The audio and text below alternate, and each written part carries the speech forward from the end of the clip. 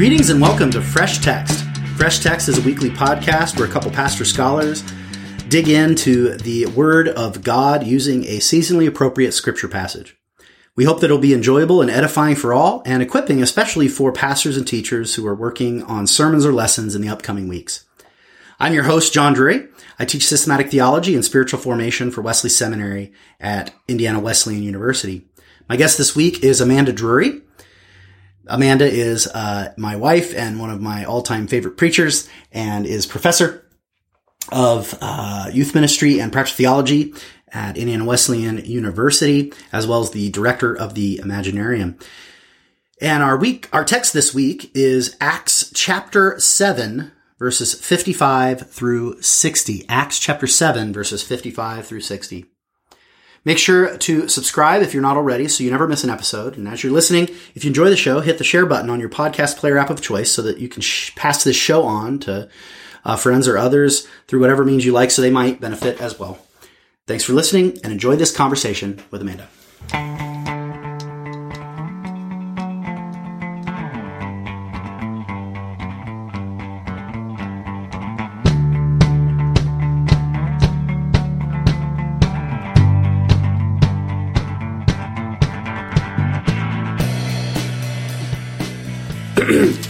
Cough. All right. Do you want to read aloud? Yeah, I'll read. Great. You read, I'll pray, and then we'll jump in. Okay. So Acts 7, verses 55 through 60. Acts 7, starting with verse 55. But Stephen, full of the Holy Spirit, looked up to heaven and saw the glory of God, and Jesus standing at the right hand of God. "Look," he said, "I see heaven open, and the Son of Man standing at the right hand of God." At this, they covered their ears, and yelling at the top of their voices, they all rushed at him, dragged him out of the city, and began to stone him. Meanwhile, the witnesses laid their clothes at the feet of a young man named Saul. While they were stoning him, Stephen prayed, "Lord Jesus, receive my spirit." Then he fell on his knees and cried out, "Lord, do not hold this sin against them." When he had said this, he fell asleep. And Saul was there giving approval to his death. The word of the Lord. Thanks be to God. Let us pray. Father, we give you thanks for this day which you have made. We give you thanks for this opportunity that we have to study your word. We give you thanks for your word made flesh, Jesus Christ, and the written word about him and his apostles that has been handed on to us. We dare to ask, Lord, that the very grace that has been at work in the composition and preservation of this text would be at work in us today, and Mandy and I, as well as all who are listening in, that grace would be at work in us to be illumined and awakened to the truth of this text, to be encouraged and empowered to live according to it, and to be equipped for the ministry of bearing witness to your word in this world. We ask this all in the name of your Son, Jesus Christ. Amen. Amen. So what are some initial observations just as you freshly approach this Initial texting? observations, yeah. So verse 57, every time I read this, I just kind of laugh. I mean, it's not really appropriate given the circumstances. But you picture these people with their fingers in their ears, and I mean, it's like a la la la la la, you know? It's the thing that we kind of joke about kids doing, or when you don't want to see something or hear something, you block every sense you have so that you can't see what's going on. And it seems so childish that they cover their ears and yelling at the top of their voices, so they literally cannot hear anything he is saying. And then they're running at him too. So I mean, what does it look like to have ears covered, yelling, running at him? It just seems very childlike in a way, very immature. Not to mention terrifying for Stephen, but we'll get to that later. Well, but I mean, maybe those are connected, right? I mean, what's more terrifying than when grown men act like children, right? Sure. The terror and the silliness are are connected in a way, because it implies a kind of irrationality. Right. That they're reacting this way, which is precisely why it's dangerous. Interestingly enough, Stephen is acting irrationally too. I see the heaven open up. There's God and Jesus. Yeah, well, I suppose, yeah. Yeah, I guess, which goes to show that this is far too philosophical for the fresh text, I suppose. But what makes something rational is whether it's true, right? I mean, it's actually a completely rational thing to do if he's a blasphemer, which is what they're responding to. Sure, yeah. You know, they're going to get, you know, you think, I mean, one way is the childish view, which is always how I picture it. But I mean, you think of like when you're watching something that you just don't want to see, you know, whether it's gross or violent or titillating or sacrilegious, right? You might just close your eyes or look away, almost reflexively, as if it's like a contagion that's going to get on you. Okay, sure, right? yeah. And so if he's a blasphemer, this is maybe an appropriate response, just like if Jesus is really raised from the dead and this is one of his deacons and to become apostle, then what he's doing is not irrational either. So, I mean, rationality's perhaps contingent on what's real, right? Yeah. So I see the blasphemy point. How, boy, maybe they just don't want to hear what they think is blasphemy. But it does seem strange to me that they're afraid of hearing Stephen, or for some reason they want to make sure that his words can't get in their ears. Are they afraid that they'll be convinced, or that or that'll be scary? Yeah, I wonder why is it important to them to block out his words here? Why not just let the blasphemer talk? Oh, to let him condemn himself. Yeah. You know, talk himself into this grave. Well, I suppose this comes back to your observation of the childlike irrationality in the moment. I'm mentioning the rationality of it because of the blasphemy, but I don't want to, that really was, I don't think of that as a counterpoint, but rather both are at work. So there's some reason to it. It befits their moral standards, right? To react this way. And yet at the same time, there is a kind of knee-jerk, when it says they all rushed at him together. Yeah. Right. I've got one translation open here that has, they rushed upon him all in one mind. So almost get the sense of there's a mob mentality happening here. Yeah. So to ask after the reason or logic of group behavior is already to push the bounds of normal reason, because it's just what's happening is the crowd. So there could be a guy in the room thinking, wait a minute. Yeah. And that action of them all moving as one, we see that again later on in Acts in Ephesus with Demetrius, the silver worker, where they all rush, as it says, as one man into the arena or whatever it is they were headed, that mob mentality again. Yeah. No, that's good. That's good.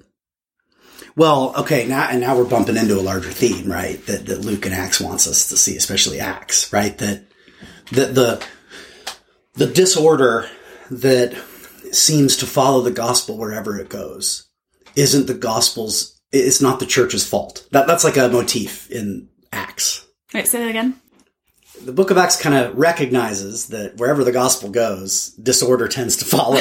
Okay. And so it's a big part of one. I mean, these matters are debated, of course, in scholarship. Sure. Right. But it's a relatively common view that one of Luke's agenda items, one of his subtle purposes, is to cast the church in a slightly better light by showing that it's always somebody else, either economic interests like in the Demetrius story, or the centers of Jewish religious power, like in this scene, is where the violence and disorder and disruption's coming from. Right, not the gospel, but the response of these heathens, which has a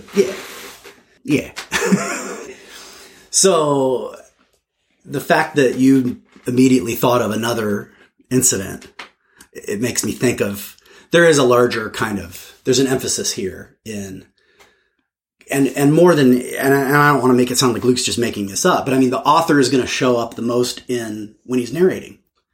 Yeah. Right? And that's a narration line, verse 57. So that's Luke, whatever sources he's leaning on, you're gonna hear his voice come out when he's speaking as narrator. So he's gonna really highlight the intensity, the overreaction, the cause. And so I wonder if your initial reaction today, look at these supposed leaders acting like children when all he did is say what he saw. Yeah. Maybe that's the reaction Luke wants you to have. Right. Yeah. It worked. He's a good storyteller, right? Now, again, I think the lines, the words in the mouth, I mean, I don't know. Now this is getting off on a tangent, perhaps. So I'll throw this in and then see where we want to go. But when you compare, obviously you can't. Matthew and Mark didn't write an equivalent of Acts, right? Right. But the writer of Acts wrote Luke, and Luke, Matthew, and Mark share a lot of traditions, right? Texts or stories or whatever.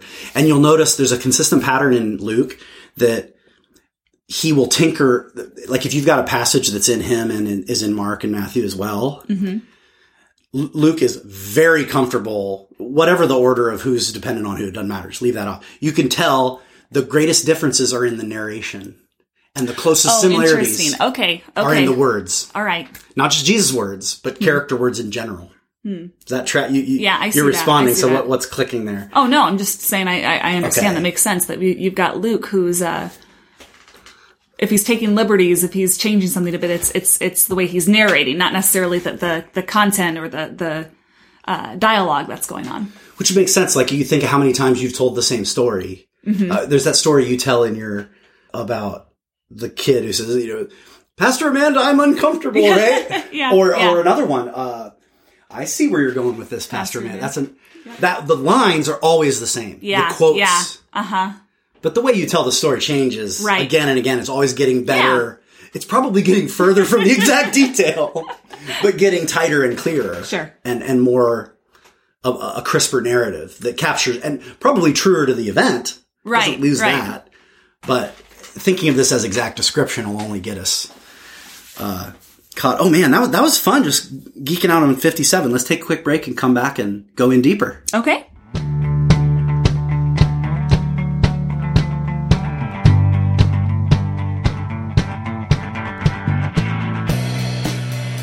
And we're back. Welcome back to Fresh Text. We're looking at Acts chapter 7, verses 55 through verse 60. And we're here with my guest, Amanda Drury, recording from home today. So we may hear an occasional sound of my son's chair moving above us. We'll see how that goes, but we're trying something new. So when we left the break, as we're going in deeper, we were talking about the narrative, especially verse 57. And I mentioned the quotes, the sayings, and I would love, if you're open to it, to maybe zoom in on those a little bit. Especially, this is a narrative, obviously, but these quotes connected up thematically, I think, in an important way with the season that we're in. This is near the end of this Easter season, right? These are just really huge. The 3 line, I think of if there's the red letter Bible. Right? Yeah. Maybe you could have a green letter Bible for apostles when they talk, right? Because they matter. Yep. What they're saying matters. Yep. And there's 3 lines so if we just kind of isolate those, again, not to disrupt the unity of the text, but to recognize that these were probably remembered and handed on and have a kind of history and authority prior to Luke. Okay, I'll read those here. So go for it. 56. Look, I see heaven open and the Son of Man standing at the right hand of God. Lord Jesus, receive my spirit. Lord, do not hold this sin against them. What's that make you think of as you see it? Well, Jesus there at the end. Yeah. Just at the end? Does Jesus talk about seeing he doesn't see heaven open up, does he? Well, let's see. At the end, meaning both of those. Right. Well, yeah, let's work backwards. The last one's the most obvious, right? Sure. Yeah. Lord, do not hold this sin against them. So let's flip back to Luke 23:46. You don't have to go there. You can stay where you are if you want. Luke 23:46. Then Jesus, I'll start at 44. It was now the 6th hour, and there was darkness over the whole land until the 9th hour. While the sun's light failed, and the curtain of the temple was torn in two. Then Jesus, calling out in a loud voice, said, "Father, into your hands I commit my spirit." Looks like I got it backwards. That's the one that goes with 59, right? Mm-hmm. Yep. But notice the difference. Jesus says, "Father, into your hands I commit my spirit." Stephen says, "Lord Jesus, receive my spirit." And the difference that strikes me the most of all is the Father and then the Lord Jesus, right? Yeah, He's kind of relating to Jesus as Jesus did to his Father. So that's the one. And then a little bit earlier then would be 23:34 as he's going out. Jesus said, "Father, forgive them, for they know not what they do." Whereas here it's Lord, right? Which, given the context as well as the language all throughout Paul and all throughout the New Testament, Lord often means Jesus. Yep. Right? So you could almost hear it again. Jesus says, "Father, forgive them. They know not what they do." And Stephen says to Jesus, "Lord, do not hold this against them." Right. So we've got Jesus saying, "Father, into your hands I commend my spirit." And then Stephen saying, "Lord Jesus, receive my spirit." And then perhaps Jesus says, "Father, into your hands I commend his spirit." Oh boy. Wow. Yeah, so there's an intercession possibly implied. Right, yeah. Or at least anticipated because though Jesus does not speak in this chapter, he is a character in the story. This is one of the problems of a red letter Bible, right? Yeah, purple letters for when Jesus shows up, right, but doesn't speak. Jesus has not left the scene, even though he has ascended. Yeah. He is ascended, but not absent. To jump ahead to Ascension Day, which I think is which is in a week or two on the show here. But as for the seeing at the right hand, I mean, yeah, he straight up does, and you get the almost exact same response, right? It's slightly different, but this is from the end of chapter 22 of Luke. Okay. When day came, the assembling of the elders gathered together, both chief priests and scribes, and they led him away to their council, and they said, "If you are the Messiah, tell us." But he said to them, "If I tell you, you will not believe. And if I ask you, you will not answer." Verse 69, "But from now on, the Son of Man," okay, same, "shall be seated," not the same, "at the right hand of the power of God." Now, the language is a little weird there because, of course, he's probably, whether he's dependent on Mark or not, he's at least dependent on a tradition that overlaps with Mark, because Mark, the language goes like this. Mark says it this way in chapter 14. Jesus said, "I am, and you will see the Son of Man seated at the right hand of power," not God, not the power of God, because he's using it as a substitute for you. It's not saying the God, divine name. And look at their reaction. It's identical almost, right? "So they all said, 'Are you the Son of God then?' And he said to them, 'You say that I am.' Then they said, 'What further testimony do we need? We have heard it ourselves from his own lips.'" Yeah. So the parallelism it just can't be accidental in terms of what I think at least Luke wants us to see. Yeah. I've always wondered too whether or not not always, but whether or not the disciples expected Stephen to raise from the dead in 3 days. Oh, because this is what happens to Christians. You're killed for your faith. You say these words. 3 days later, you're going to be back. I wonder if there was the double trauma of he's gone. Whoa, he's really gone. Ooh. Well, as the immediate context after indicates, a great persecution then does break out. Yeah. And so this is the beginning of a very traumatic period. Right. And they don't know what Christian death looks like. Yeah. There's been persecution, but not as Hebrews uses the language, to the point of spilling blood. It hasn't gotten that far yet. Wow. That's a great question, Mandy, especially because I'll never forget when I heard someone say, in order to be clever, and it was interesting, And it got me thinking, you know how you can have like an interesting error? This is like an example of an interesting error. Okay. I think it's an erroneous claim. Yeah. But it was interesting. Okay. And you can learn something from an interesting error, you know. Someone said, I remember someone saying, they may have even appealed to these same observations of the similarity. Okay. I remember someone from a pulpit saying, Stephen wasn't the first martyr. Stephen wasn't the first one to die for his faith. Jesus was. Okay.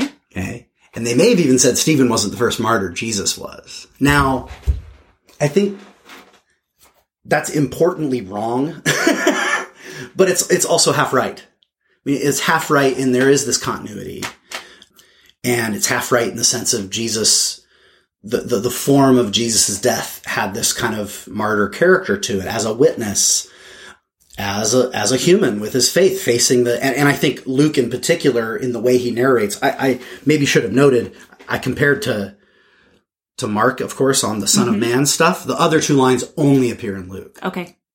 I mean, this is probably far too afield, but you even wonder if, well, yeah, anyway, you can go ahead and read my mind.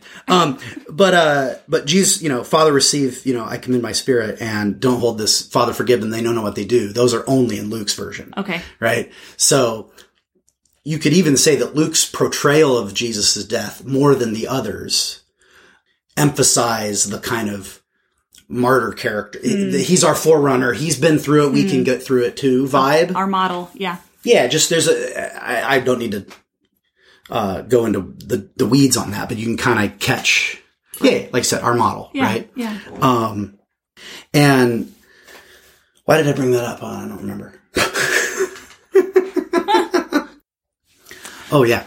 So I thought of all that stuff about who's the first martyr. I think it's still better to think of Stephen as the first martyr because Jesus is, you could say he is a martyr, but he's not only a martyr. He also died in our place and for our sakes in a way that Stephen did not. Yeah. And I think that's important. Right. To remember. That's what's half wrong. But what's half right is the connection there that I think Luke really does genuinely want us to see.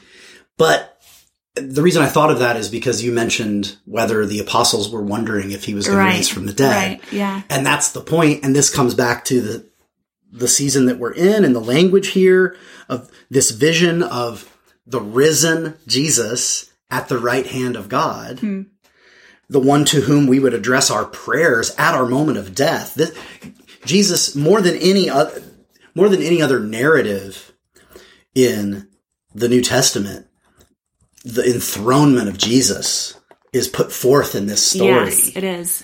You know, I mean, it's put in propositions in Paul, but here you get it as an event in history of a man, Stephen, seeing a vision of the session, which is what it's classically referred to as the session of Jesus, his sitting at, he's in session as the Lord.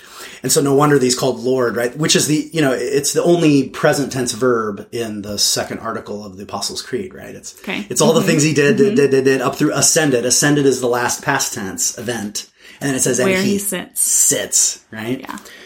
It's the implication of the ascension, but in a way, this kind of, just as now we're going to get the spread through Judea and Samaria and eventually to the ends of the earth, starting in chapter 8, this is kind of the end of the first 7 chapters of Acts. Yeah. The Jerusalem period, the first blood spilled, and also the kind of conclusion of sort of ascension-centric theology, right? He has been raised. He showed himself.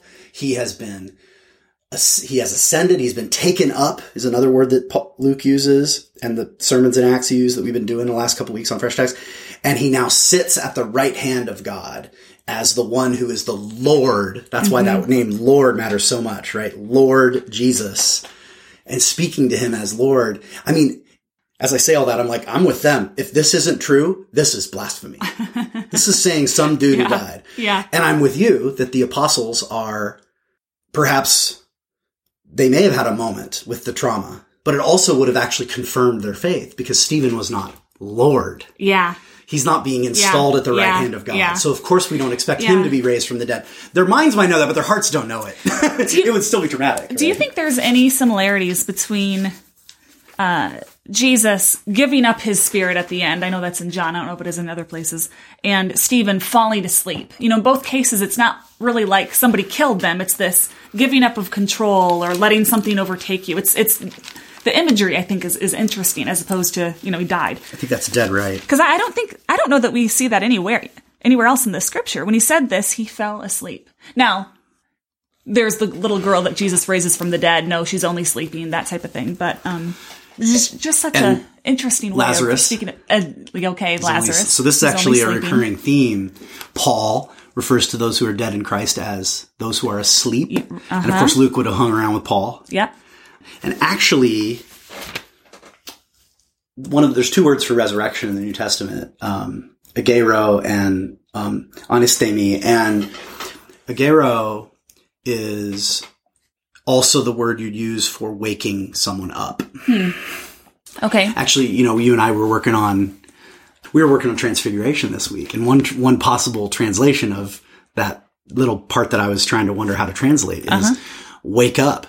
Be not afraid. Yeah. I didn't choose that because it might have given the impression that they were asleep and it was all a dream. Sure. Which, of course, Luke actually does give that impression because it says their eyes were heavy with sleep. But that would be misleading, I think. And that's the idea of the waking up of the dead. Whereas anistemi, the other word for raise, is also the word you'd use for getting up. Okay. Or standing up. It shares a root with him standing at the right hand of the Father right here in verse 56. Okay. Well, why did I bring that all up? There's kind of, so there is a kind of connection even in the language of that time between resurrection language and sleep and wake. Okay. Which then implies death as a kind of sleep. I'm with you that can be misleading, although I think you're right that Luke maybe wants us to see that. There is a sereneness. Yeah. I mean, he's forgiving. You said it's like the way it is in John, and I think it is in Jesus too. In Luke. And it says here that he breathed his last. Okay. And in the original, I could get it out, is it may even say that he gave up the ghost. I'll check while you say what you're going to say. Go ahead. The way this is worded is one of the reasons why when I was younger, so watching Superbook and Flying House, these Bible cartoons, and then older elementary, reading this story, and I remember thinking, I'll bet God took away his pain before he died. That this story in particular, I was always worried about Stephen feeling pain, and I because I couldn't imagine God letting people like this be physically hurt. And so at the time when I was a kid, I just thought, okay, well, God just made him numb, made it so he didn't feel any of this. And looking back on that now, I'm realizing some of that was probably encouraged too by some of the language here. He fell asleep. He's standing while he's being stoned until he goes to his knees. And then he's got these very gracious words. These do not sound like the words of a man who's being murdered. Wow. Yeah, I think your younger, your child, was that when you were like a kid or an adolescent more? Do you recall? Kid, maybe middle school, but definitely grade school. I had the same thoughts with Jesus too, like, maybe he didn't feel any pain up on the cross. Well, Luke and John, in their presentation of the death of Jesus, emphasize the serenity, for lack of a better term, the stoic quality of the way Christ faces his death. Even the Gethsemane scene in John, he's like, they can't even arrest him. He knocks them over with his word, right? Right. Less so in Luke. But clearly by the end, there's that. So I don't think that's, Mark and Matthew give us a very different picture. Okay. My God, why have you forsaken me is how it ends. I thirst. No, that's John? just John. That's just John. Only Okay. John again. The 7 last words, Those preaching. are all John, right? No, they're spread across the Gospels. There is no 7 last words. You couldn't read one Gospel and get that. And actually, they all don't work if you put them together. I mean, 7 last words is a cool thing, but it actually disrupts the logic of the Passion narratives, because half of them are the final words, depending on which Gospel you read. Yeah. My God is the last line in Mark and Matthew. That leaves a lot different vibe than Luke, which ends with, Father, into your hands I commit my spirit. Right. And he breathes his last in a very, it just says he exhales, right? Exapnusane, right? Whereas Luke falls asleep. Now, it sounds like you said you used to think that, and maybe you ceased to think that a little bit because it seemed immature or something, and you wondered if it was otherwise? I think it's more just growing up and realizing, oh, no, people who love God can feel pain. Oh, okay, yeah. That's what I meant about a maturing. And I think that's true. And I think the support of that exegetically, of course, is the word here for falling asleep could be just fell unconscious, which is exactly what would happen when you're being stoned. Yeah, right? yeah. Unless you're being left to bleed out, or even if you are being left to bleed out, you could be knocked unconscious if you took a blow to the head. Yeah. Before you actually die. I'm just thinking. Sometimes there are conversations about how much can a kid handle the Bible. Well, there's certain stories we shouldn't tell, or even conversations about the crucifixion. There have been some debates on how far do we go in this crucifixion story. But just in sharing that story, I'm reminded, even psychologically, that kids' minds almost protect them from what they can't handle. Like my mind could only imagine a certain amount. I couldn't at the time. You don't have to disabuse a child of that. Right. Let that play out. I couldn't imagine a follower of Christ feeling pain, and I think that's okay as an 8-year-old. And actually, in your adolescent experience, you learned that actually could happen. Right. Even in your own life. Yeah. Yeah. And so then it was important to recognize that the falling asleep may not be as serene as you initially imagined, and then the kind of third now adult Mandy is encountering the kind of third, which is the third insight, which is, Luke probably wanted you to see it this way. Yeah. But not in a way that denies the real pain. Right. But but you can kind of, there's almost 3 different ways of reading. It's, everything's perfect, almost Pollyannish. And that's okay because that's maybe exactly the only way you can handle this text at a certain stage of life. Yeah. And I mean that both spiritual childhood as well as human development childhood psychologically. But then also the of realizing, actually, no, this would have very much hurt, and this could be being knocked unconscious in a way that's pretty awful. Yeah. And that therefore all the more impressive that he was able to cling to his faith and pray. Yeah. Despite the pain, not instead of pain. And then the third insight is the recognition that there was an element of truth in the first, and you can kind of embrace both. Yeah, and that transition from, he probably didn't feel pain, to no, he definitely felt pain.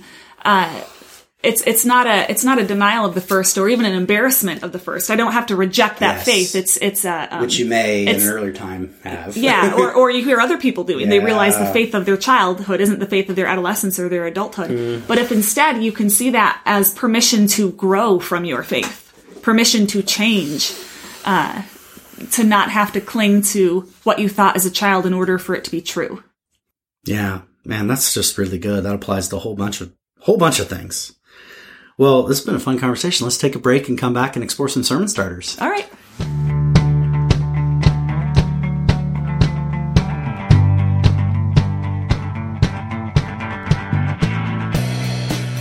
All right, let's do this. And we're back. Welcome back to Fresh Text. We're looking at Acts chapter 7, verses 55 through 60. The kind of last little moment here after Stephen, gives this lengthy speech, and then gives his life before this vision of Christ standing at the right hand of God.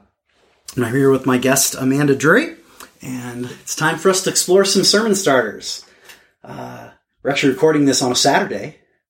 It's Saturday afternoon. So let's pretend you just got a phone call, right? Hey, can you fill in for tomorrow? We already printed all the bulletins. The text is already ready. This is the passage. It's the boundaries you wouldn't have even chosen. You maybe wanted to start at verse 55 or do the whole sermon. So, too late, right? Someone else already did it, right? What do you want to do with this text? What's the kind of the your angle, your focus, your form? Well, this wouldn't apply to the scenario you just set up there, but you can ignore that. That's just to force you to have an answer. Yeah, no, this'll take us pretty deep here. We might not want to dwell there, but I can't read this passage now without thinking of lynchings. Yeah. Specifically, so we're recording this in Marion, Indiana, where there is one of the last famous lynchings, public lynchings, where there's pictures of it. And you go back and you read the news articles from different newspapers in Indiana during that time period. And each one of these newspapers is referring to this mob mentality or mob psychology they use. Yeah. Now, in these stories, it was almost to excuse the people who did it. It wasn't really, it was but that same terror, that same, blocking my ears to hear anything that could disrupt what I already think. And then there's that picture too. I mean, if you've seen a picture of a lynching in your middle school history book, it's probably from Marion. Yeah. But there's a picture of this man who's just looking right at the camera, and he's pointing up at these two young men who have been lynched. Almost pointing witness. Mm-hmm. And like Saul. Yeah, giving approval to this. Mm-hmm. So, this wouldn't be a normal Sunday sermon, but I'm thinking when I'm speaking about the pain, this kind of pain, when we're speaking of inequality, this is just a passage that often comes to mind when I hear about those kinds of atrocities. So then what does it mean to begin to see the lynched in Stephen, or to see Stephen in those who are being lynched, right? To begin to see Christ's solidarity with them. Yeah.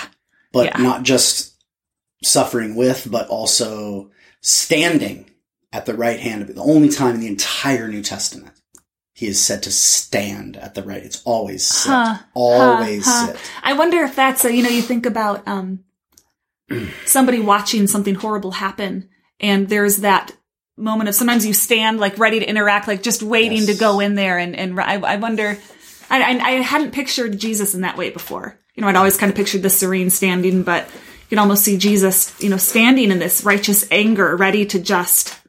Stephen can be serene because Jesus is standing. On his behalf. Yeah. And of course the language of standing up is a language of resistance. Right. So if you're gonna bring up, so here would be some homiletical advice. Don't bring up lynching if you just want to make the story feel awful. Mm-hmm. If it's not woven into the good news as well, right? I've heard you say this before, where preachers will quote statistics about how horrible the world is, and then the solution half of the sermon's kind of, the last 30 seconds. It's just not. We're all children of God. Or even if it's long, it's not. It doesn't have punch. It doesn't have power. Yeah. Not the same intensity. And so to talk about, you've got to match the intensity there. There you go. That's the insight that I was looking for. That's why the standing is key. If you're going to make the lynching connection, then the standing, I think, needs to. What it means to suffer with Stephen means to stand up for Stephen. Yeah. Right? And stand up against injustice. Right. Right? As opposed to just kind of looking with approval. And then you get three characters. You get Stephen and his act of faith and forgiveness. You've got Saul, neutral in approval. Yeah. And you've got Jesus standing at the right hand of God. And that can be an opening in a sermon even, who do you identify with and what's the invitation? Right. But all of us are invited to keep our eyes on Christ, because this is the same Jesus who's going to appear to Saul a couple chapters later. Yeah. and I love that distinguishing between Saul and the mob here, because I might not identify myself with the mob. Oh, I don't see myself doing that, but I can identify with a Paul, with a Saul, who's just standing there. He's standing himself, but it's a different kind of. Is he standing? Yeah, I'm checking at the feet of a young man named Saul. So it's implied that he's standing. Oh, I mean that's a. I hate to say it, but that is a character that I think I identify with more than I care to admit. I'm not involved. Yeah, and yet. Silence as a... Or even, I approve because I want there to be law and order. Yeah. So I want somebody to be the line from Few Good Men, right? You want me on that wall, you know, the Jack Nicholson kind of says like, yeah, maybe I'm not going to fight for my country, but I want other people to. Mm-hmm. But if my country is involved in injustice, then I'm actually tacitly approving. Yeah. Because it keeps me safe. I think Go ahead. You were going to say something. Yeah. Else, I think it's important too. You look at what Stephen is saying, you know, Lord Jesus, receive my spirit. Don't hold this sin against them. And it is, Stephen is saying these words. No one else is telling him that he should be saying these words. That's really these are words that need to come from the martyr. Yep. You know, this is going to be completely different if there's apostles on the side coaching him, telling him what should be said right now. Wow. That's really good. That's really good. And that's an important then, this is sort of an instruction to our listeners who are preparing teachings or sermons on this. I mean, a lot of our listeners aren't. And we don't ever want you to feel alienated by that. We've found that if we approach it that way, then we end up... That helps us. Yeah, it ends up giving us something to offer. But, you know, people who aren't preparing sermons, hopefully they just get to have some edification in our kind of half-baked sermon ideas. But especially for those of you who are preparing to teach others in any way, it would be, I think, a misapplication of the text to instruct people to talk like Stephen does here when they face suffering. Right. For starters, specifically suffering for the gospel is not the same as just suffering in general. And actually, the New Testament treats those differently, right? I mean, suffering that's just in general tends to be, the focus is compassion and prayer for healing, right? Suffering for the gospel is identified as a place of blessing and of privilege and, you know, like, and perseverance. Yes. And non-resistance. Yeah. Right. Whereas resisting That's suffering is appropriate. That's good. Right. So I think that's a distinction we don't always make that I think is relevant here. Now that's the background justification for my advice is to say, do not, you know, say you should suffer like Stephen. Yeah. He's not our example. Good. Yes. Jesus is the example for all of them. And it looks different in different people's lives. Yeah. You're right. Exactly. Stephen's words here are a supernatural gift. Yeah. So he may be an illustration of what the power can do, right? But not necessarily a model of what you have to do, right? It's not necessarily morally binding on your conscience. You have to feel guilty if your suffering for the gospel doesn't look exactly the same. Because what's at the heart of this is, at least in my view, the vision is at the heart of it. It's because the model is Jesus, not Stephen. That's who he's looking to. But he's not just remembering Jesus' death and taking words and solace from that. Valid, but he's not only doing that, he's also beholding the risen Christ who's standing on his behalf, you know, and so that gives him the hope to face what he's about to face because he knows who is with him and who is on his side and who he knows it. I know my Redeemer liveth. Yeah. Doesn't mean my life's gonna be great. Right. It means the living Redeemer is on my side.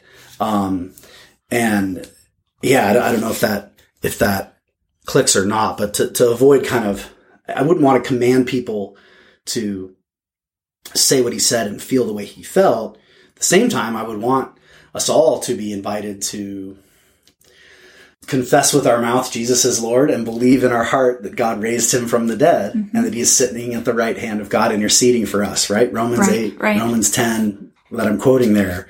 Words that Luke, the author of this text, would have heard preached on Paul's lips, right? I mean, it's the whole theology of Paul, really, in narrative form here.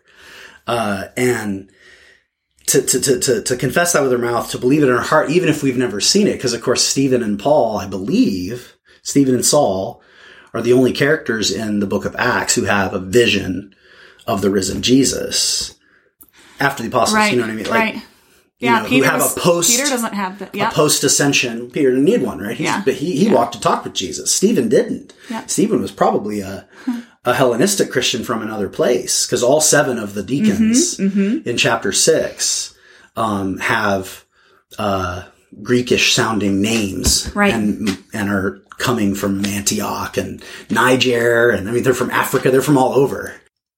So I feel like Stephen is in this very special category, alongside Saul as a kind of apostle, untimely born. Yeah, I could see that. Or you could almost say Stephen is an apostle who, untimely born, his birth and his death. If the technical definition of apostle is one who's a witness to the resurrection in the kind of narrow sense, Stephen's birth and death as apostle coincide in one moment. Okay. And they coincide with the emergence of Saul in the narrative. This is the first reference to Saul. Right. So you almost get the sense that Saul is taking Stephen's place. No, I hadn't thought of that. I'd never thought of it either until now, as apostle to the Gentiles. Because he was among the deacons who were supposed to watch over the Hellenistic widows in chapter 6. And that connection to Antioch where Paul ends up going. Whoa, man, sorry, that's bringing in new stuff at the end. That might not be helping the sermon idea, but yeah.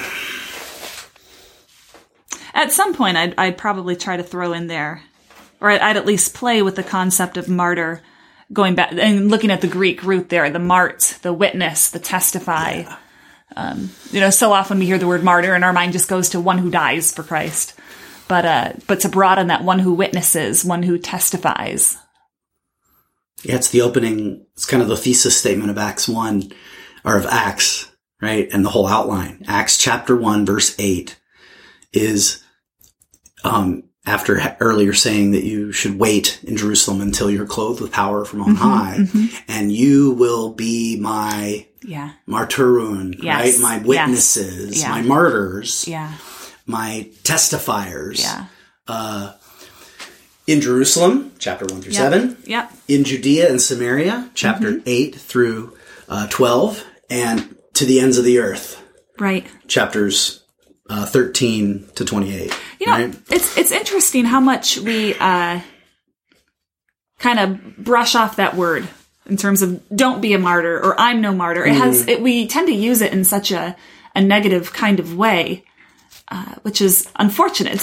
I'm curious that it's evolved into that kind of understanding. That's the sermon I preach, is just one that just redeems the concept of martyr. Because people have heard, even vaguely kind of churchly people, if they might know, they've heard the word, everyone's heard the word martyr. It has an everyday meaning. And they might know Stephen's the first martyr. That might be a thing people have heard. And so to dig into that more deeply and to talk, and actually a bunch of what we've said can be introduced. The Paul connection, the larger Acts connection, the fact that he's just bearing witness to what he saw. There, and actually back to that point I was making earlier about even Luke's whole broadening the concept of martyr beyond just the shedding of blood. Right.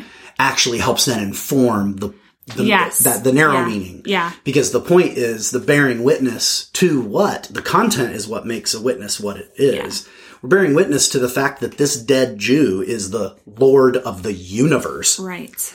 And therefore Caesar is not Lord. Yeah. Right? Confessing with your mouth that Jesus is Lord is a politically dangerous claim. Right. And it does stir up conflict. Right. And to be a witness is to put oneself in harm's way. There's no way around it. Yeah. And I think the line I would use there is that Stephen was a martyr long before he died. Oh man, that's good. Opening line. That's all I need for a sermon, as you know. Yeah. Then I say it, and then I pause, and then I say it again slower. And now you're making fun of me. A little bit. A lot. Know thyself, right? Hey man, I preached twice a week for 3 years at that little church. Yeah. And when I was starting out. And man, I was bad. But I don't think so. Well, you didn't hear me that often. That's you were at other different churches then. Didn't have kids yet. But I found that rhythm. Yeah. And it gave me something. Well, full-time PhD student, preaching twice a week. you got to have systems and patterns, formulas. And I'm an expository preacher. I can just go verse by verse and have a lot to say. Yeah. Having something to say wasn't my trouble. That's why I've started this podcast, because like I got content for you. Here you go. You go make it your own, make it your own, but have at it. Use it. Don't cite it, but the hardest part was starting for me as a preacher. Yeah. And so when I kind of found it was just shy of a year. It was like, I think I used to say it was 40 weeks in when I finally realized how to preach.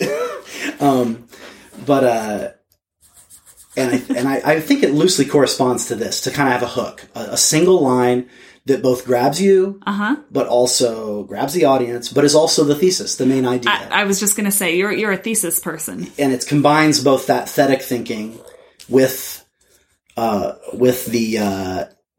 kind of, with a rhetorical flair. Yeah. And that is just a great line, man. Yeah. Thanks. What was it again? It was Stephen was a martyr long before he died. Whew. That's it. We're done. All right. Side note, just for fun, I just said we're done, but in a way, that is how good sermon prep works. You have the core of the sermon, and now it's time to put the books away and start. Yeah. Take a walk. Practice. Yeah. Play with the text. Yeah. Come back to it, but if you have your focus. That would be called a focus statement. Yeah. And I have to hear myself say it out loud first. Yeah. Normally in my car, or else in the bathroom where I can look in a mirror. I don't know why that helps me. Other people, I could see how that would freak them out. But I have to hear myself say it out loud. To see it. I just like to look at myself. So vain. No, there's something that catches the performative aspect for me, that helps me to take it seriously. All my best sermons I've written walking. Yeah. Once I have a single idea, like right now, if I really was preaching tomorrow, I would go close all these books. Yep. These are just going to get in the way now, and go take a walk and say that one-liner and try to see what I remember from what we just did. If I was on my own from study, it'd take a little longer in study than in a conversation, but see what I'm remembering, see if a kind of outline emerges. But if no clear 3-point outline emerges, who cares? Like, if I have a hook, I've got a center, and I'll see what else emerges. And I just kind of walk and talk, and people have, of course, seen me walking and talking with my hands waving all over the place as I'm working out the sermon, and, but everyone's their self. We tell these stories to make the point that there's no one way, to do it. Though, I think there is wisdom, whether it's a single line or not. I know for you, until you have like the focus, what Aaron Perry likes to call the winkle, right? The angle. Okay, yeah. Well, he called it angle. What's your angle? And I renamed it winkle because it's the German word for angle. And it was just funny to say, was is your winkel? You don't remember that? It was like when we started the podcast. We used to say it every week. Instead of sermon stars, we say, what's your winkle? Nope. Would have remembered that one. And maybe we should have let that one be forgotten. Anyway, enough commentary on the process. Thank you so much, Mandy, for giving an hour of your time. Thanks to all our listeners. As always, we appreciate you so much. Thanks to Todd and Eric for your production work. I cannot imagine doing this without you. And thanks to Tom Adamson for donating the theme music. And with that said, we say, have a good preach and a great week. Bye-bye. So long.